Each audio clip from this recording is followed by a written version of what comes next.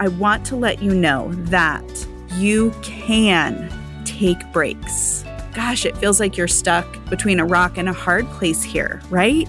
That I am scared to death to do these things and I want to protect myself. And I need to do these things because I need to be in the world and I need to be around other people. Welcome to the Rising Beyond podcast, where you can find hope and healing after a toxic or abusive relationship. I'm Sybil Cummin, a licensed professional counselor specializing in working with victims and survivors of domestic violence and narcissistic abuse, including the youngest witnesses. Over the past decade, I have been honored to witness victims move to survivors and then to thriving in their lives. If you feel alone in your healing process, or dealing with the onslaught of post-separation abuse, or just needing some validation that you are not crazy, you are in the right place.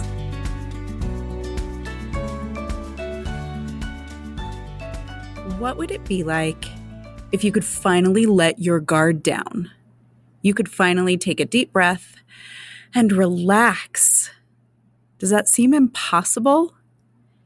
Does it seem like this will be going on forever? The post-separation abuse, the fear, the anxiety, the triggers, all of those things may feel like they're lasting forever, and they will last forever. And that is just exhausting. And it may even feel really hopeless that your life will ever be anything different. This may be especially true if you have left your abusive partner and you share children together. And so you have the pleasure of going to family court all the time. And this can be, again, exhausting is not even the right word for this. So if you are worried that your ex is always watching you, and unfortunately for some, that might be true. Or if you are really worried that you need to be the picture perfect parent because you are going to family court on a, quarterly basis, or even if you do it a couple times a year, it feels like you have to be perfect in every arena because that one thing is going to be pulled out and transformed into this huge ordeal in family court. Maybe you dropped your kiddo off late to school several times, or you pulled them out of school for appointments, or you allowed them to have a mental health day, or you didn't get them a vaccine, or you didn't take them to the doctor every time they had a fever. Or guess what? The flip side, you are taking them to the doctor to get things checked out because that's a lot of times what us parents do. And then you're seen as being this overly protective, kind of crazy mom that wants something to be wrong with your child. Or, like we call it in the Rising Beyond community, you are so worried about documentation and what's in your Trapper Keeper 2000. That is our kind of phrase for all of those binders of documentation you need for court, you need for a PRE report, you need for whatever. You just need to keep documenting. And it feels like a full-time job. And it causes anxiety when you feel like you need to be doing more of that you can never take this break. But what that's doing is also causing major problems with your mental health, maybe your physical health, your ability to be present with your kids, with your other family members, friends, work.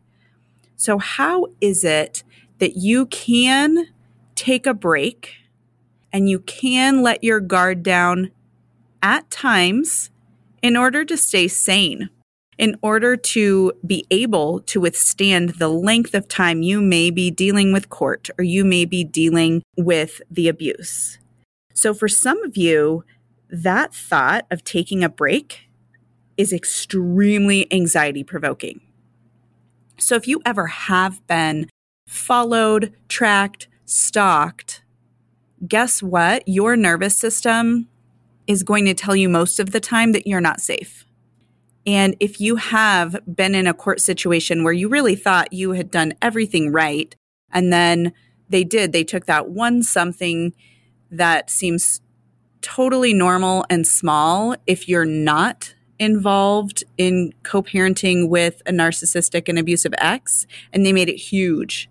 Your nervous system is going to be like on guard all the time, hypervigilant all the time, looking over your shoulder all the time, because it hasn't felt safe to you. So you may be really anxious by even that thought of taking a break. For some of you, it just might feel out of reach, and you're like praying to the universe that, please let me have just a moment of a break.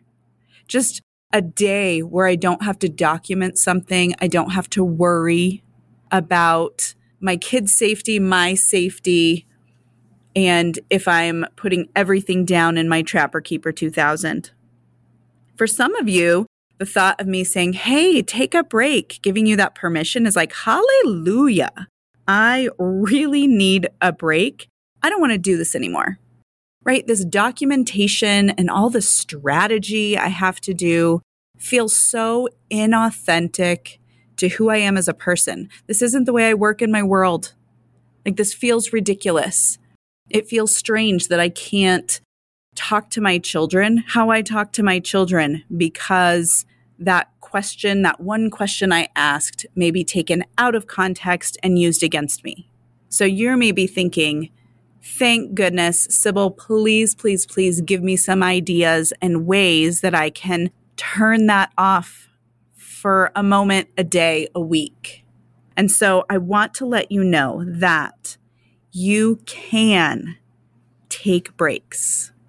Even if there is some level of safety concern for you, it is crazy making to be looking over your shoulder all the time, to be watching the cameras around your house 24/7, to be isolating yourself more and not going places because of that worry. It actually creates more avoidance, which will then increase your PTSD symptoms. So, gosh, it feels like you're stuck between a rock and a hard place here, right? That I am scared to death to do these things, and I want to protect myself, and I need to do these things because I need to be in the world and I need to be around other people. So how is it that you can take a break and still be on your game with your documentation and your strategy and some of that vigilance for your safety if you do have a physically abusive partner or ex-partner who has a history of tracking you? So first, I want you to think about, where are your safest places? Where do you feel the safest? And then what does that even look like? What does safety feel like to you, look like to you? Who are your safe people? This is maybe one of the most important aspects of being able to take a break. Who are your safe people to be around where you don't feel like you have to defend yourself all the time, that you don't have to talk about the abuse or the recent court hearing or whatever it might be? Like, who are those people that you can just be and they honor your boundaries if you need to set one? So who are those safe people? What do you actually enjoy doing? What things give you peace? For some people, it's going to be doing 15 minutes of meditation. For some people, it's going to be walking outdoors and being outside in nature. For some people, it might be snuggling up at home with a good book, right? So there's so many different options. Maybe you need to be really physically active and go do a kickboxing class or go kayaking. I don't know. But each of these things, we just need to tell our brains for a minute, I'm going to take 10 minutes off and I'm going to think about these things. I don't need to be online all the time. And if even doing that seems anxiety provoking, I am here to tell you that your nervous system is really always online. So if for some reason you went an evening off from checking your Ring doorbell camera, right? So maybe you come home from work and you're anxious, so you always check the Ring doorbell camera for the day. What happens if you did take a break from that and you decided to watch a movie?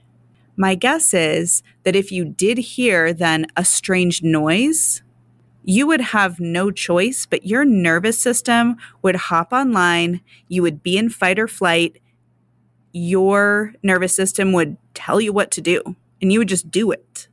That's what that autonomic nervous system is for, is to make sure you stay safe. So if it gives you a little confidence that you can take a moment to grab some tea, have an hour of quiet, and not have to be hyper vigilant in that moment, your nervous system is going to do its thing. So for some of the women I've worked with, that is really helpful, knowing I don't have to consciously always be on, because my lizard brain, that its only goal is to keep me alive and well, is going to hop on if I need it. So if you're in that more anxious category, I really want you to give yourself mini breaks. So you will probably have to consciously tell yourself, I am going to take a mini break right now. For the next 15 minutes, I'm going to go grab a coffee. I'm going to sit on my porch and I'm going to chill out. And I'm not going to worry about the things that are going on right now. And because if it like peaks in your mind, you're just going to say, you know what? My 15 minutes is not over. Thank you. I'll think about you in a minute. And just be really cognizant and not shaming of yourself, because you've got to condition yourself a little bit to be able to take these breaks. But I'm talking about 15 minutes here, 30 minutes there, short breaks where you can relax. And in order for you to do this and feel less anxiety when you're doing it, you need to have these experiences. Your lizard brain needs to hear or see like, oh, you know what? Taking that 20-minute break, nothing bad happened. I was safe. I can do this. Because right now, it's just online so much that you really do need to give it those experiences of safety and tell your lizard brain, you know what? Sometimes it's safe to feel safe. So I want you to also, if you're in that anxious category, give yourself 5, 10, 15 minutes to write down all the things that you're already doing on a consistent basis to keep yourself safe. And if it is helpful, write 1 or 2 sentences of plans for what you're doing next, right? If you've already prepared, you can then tell yourself, these are the things I've already done. These are the things I will plan to do right now in this moment. It's safe to be safe. So if you are in the more like, hallelujah, like I want a break, and you're not as extremely anxious, I want you to think about what you need to do to maybe stop being your ex-partner's secretary for the day, or how can you not feel like you have to immediately respond to that notification from My Family Wizard or Talking Parents or whatever your co-parenting app is.